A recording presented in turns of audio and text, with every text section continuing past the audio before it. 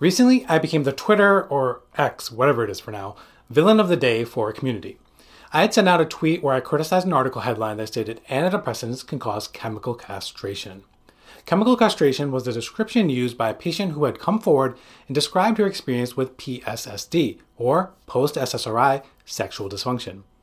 I had said that it was really, really, really rare, and that I and many docs I've talked to have never encountered it, as well as never learned about it in our training. Well, I got feedback of all types. So instead of getting into 280 character limit online squabbles, I decided to learn more about it and put this video out there. But who am I? My name is Dr. Salman Aziz Mirza, and I am triple board certified in adult psychiatry, child and adolescent psychiatry, and addiction medicine. And let's see how this one gets received.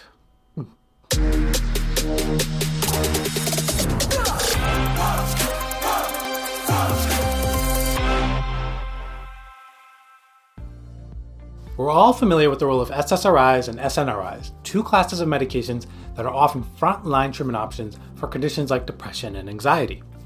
These medications work by altering the balance of specific neurotransmitters in your brain, namely serotonin and norepinephrine. They have helped millions around the world manage their symptoms and improve their quality of life. But like any treatment, they don't come without potential adverse effects. Perhaps the most common and burdensome adverse effects associated with these medications is sexual dysfunction. It can manifest as a decrease in libido, difficulty achieving arousal, or problems reaching orgasm. These issues are so significant that they are one of the main reasons patients stop their medication, which in turn can potentially worsen their mental health symptoms. While rates can vary greatly depending on the specific study and population, a common estimate suggests that sexual dysfunction may occur in anywhere between 30 to 50% of patients taking SSRIs and SNRIs, while some studies have reported rates as high as 70%. It's also worth noting that many cases may go unreported due to factors like embarrassment or lack of awareness that the medication could be causing these symptoms. Most of the time, these side effects resolve once the medication is stopped. Some people might also see improvements by adding on another medication, things like Wellbutrin, bupropion, or for some men, PDE5 inhibitors like Viagra or Cialis can also help. But what happens when these sexual side effects don't resolve, even after you stop taking the medication? What if they persist, impacting your life in profound ways? This is what is known as PSSD, or post-SSRI sexual dysfunction.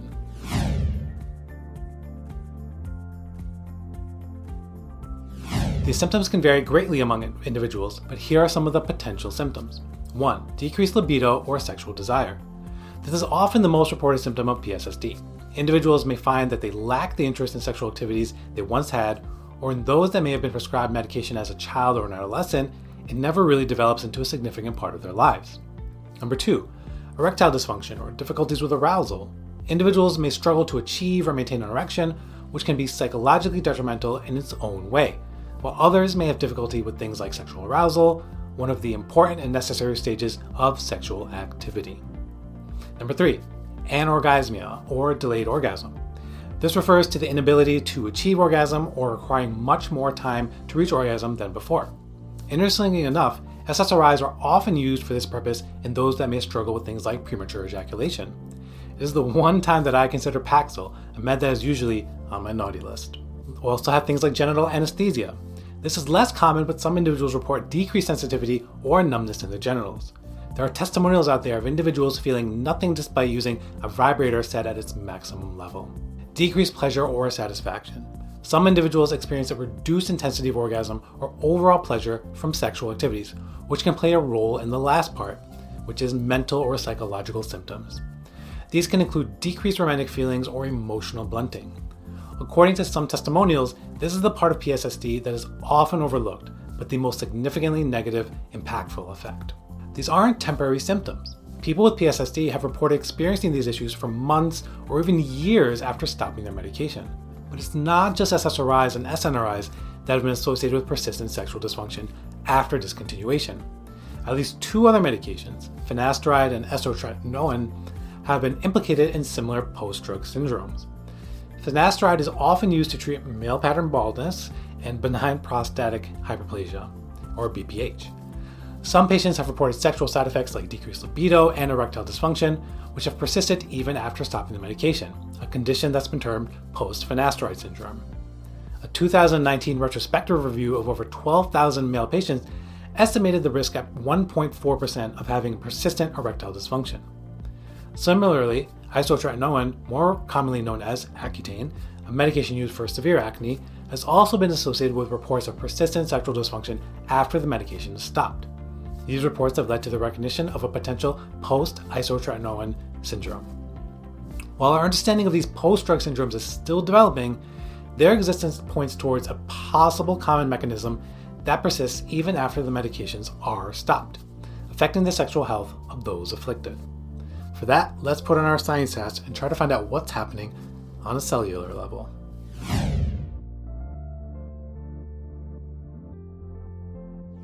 SSRIs, SNRIs, finasteride, and isotretinoin all work differently, targeting different systems within our bodies, but they've all been associated with reports of persistent sexual dysfunction.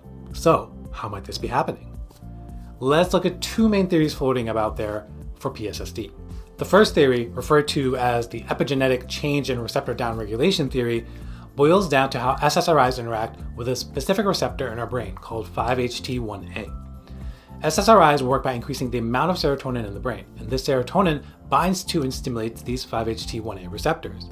Over time, with more serotonin present due to the SSRIs, these receptors can become less responsive, a phenomenon that we call downregulation. The interesting part is that this downregulation might not just be temporary. Long-term use of SSRIs may trigger lasting changes at a genetic level, resulting in a persistent downregulation even after the medication is stopped. This persistent downregulation of 5-HT1A receptors is suggested to contribute to PSSD, given the role that these receptors play in sexual motivation, desire, arousal, and orgasm. The second set of theories involves various hormones and their roles in PSSD. These theories propose that SSRIs might cause changes in several hormones and neurotransmitters, things like serotonin, prolactin, dopamine, testosterone, and oxytocin, among others. This occurs not just in the brain, but also in the peripheral nervous system, which actually houses 95% of serotonin receptors in the body. This complex interplay of hormones and neurotransmitters all work in harmony to regulate our sexual function, and disruptions in any part of this system might contribute to persistent sexual dysfunction. SSRIs might also cause lasting damage to serotonin-containing nerve fibers, leading to persistent sexual dysfunction like what's seen with certain recreational drugs, things like MDMA or ecstasy, and its withdrawal symptoms. Another suggestion is that SSRIs might affect certain ion channels in our skin that are responsible for sensitivity to touch, temperature, taste, and smell.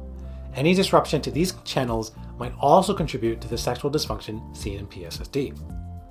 When we turn to finasteride, we're dealing with a medication that inhibits an enzyme responsible for the conversion of testosterone to dihydrotestosterone, a more potent form of the hormone.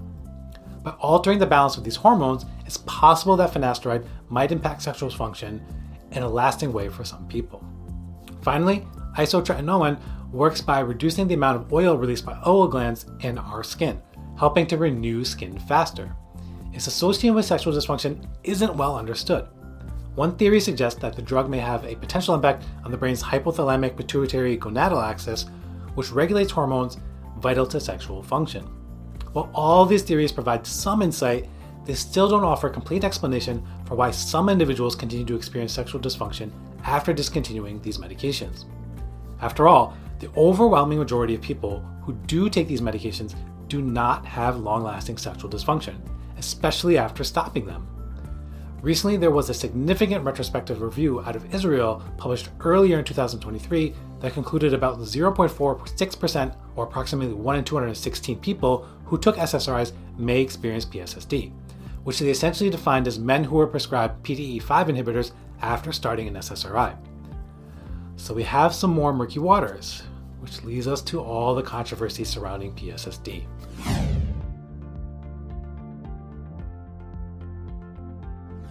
What could possibly be controversial about something like PSSD? Well, many within the medical community remain skeptical about the condition, questioning if PSSD is a direct result of SSRIs or if other factors might be at play. This skepticism often stems from the lack of large-scale, high-quality studies on PSSD, making it harder to definitively prove a link. Others are unsure of its very existence, with many healthcare providers with decades of experience reporting that they have never personally encountered it, myself included. This ultimately leads to an unwinnable conflict for all involved. On one side of the divisive issue, we have communities of affected individuals coming together online, urgently seeking recognition and assistance. They're saying, hey, recognize us and help us. They're desperate for understanding and solutions, often using attention-grabbing language and headlines to raise awareness about their suffering, in hopes of directing eyes and money towards research for this disorder. On the other side, we have many medical professionals who are either skeptical about the existence of PSSD or are uncertain on how or unable to help those affected. Some healthcare providers feel that emphasizing this uncommon side effect might deter people from seeking essential care. They argue that the potential benefits of SSRIs, which can be life-saving for some, far outweigh the risks. Like many controversies in the online world, the conversation can quickly devolve into nastiness, a setting ripe for high emotions, as well as misunderstandings to flourish. The truth is, this complex issue requires nuanced understanding, empathy, and rigorous scientific investigation. The challenge lies in bridging the gap between the lived experiences of those suffering from PSSD and the scientific and medical community's need for concrete evidence. It's a difficult path, but one that must be walked with care, compassion, and a commitment to uncovering the truth. So how do we get there?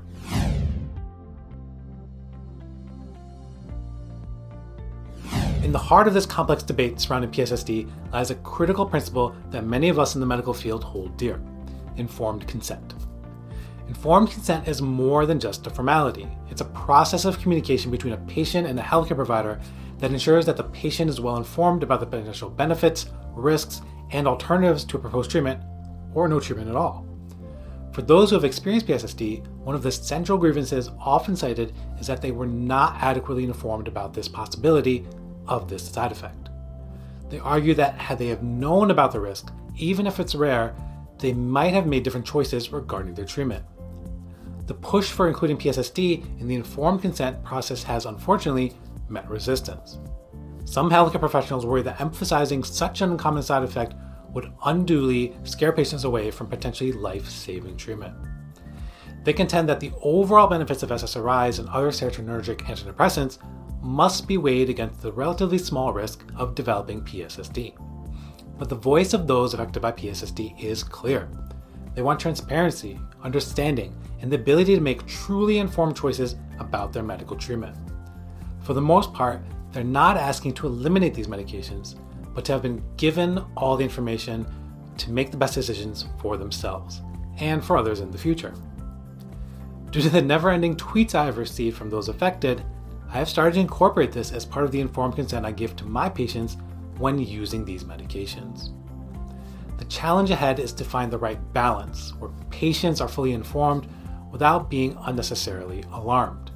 It's a delicate task that requires ongoing dialogue, empathy, and dedication to ensuring that patients are true partners in their care.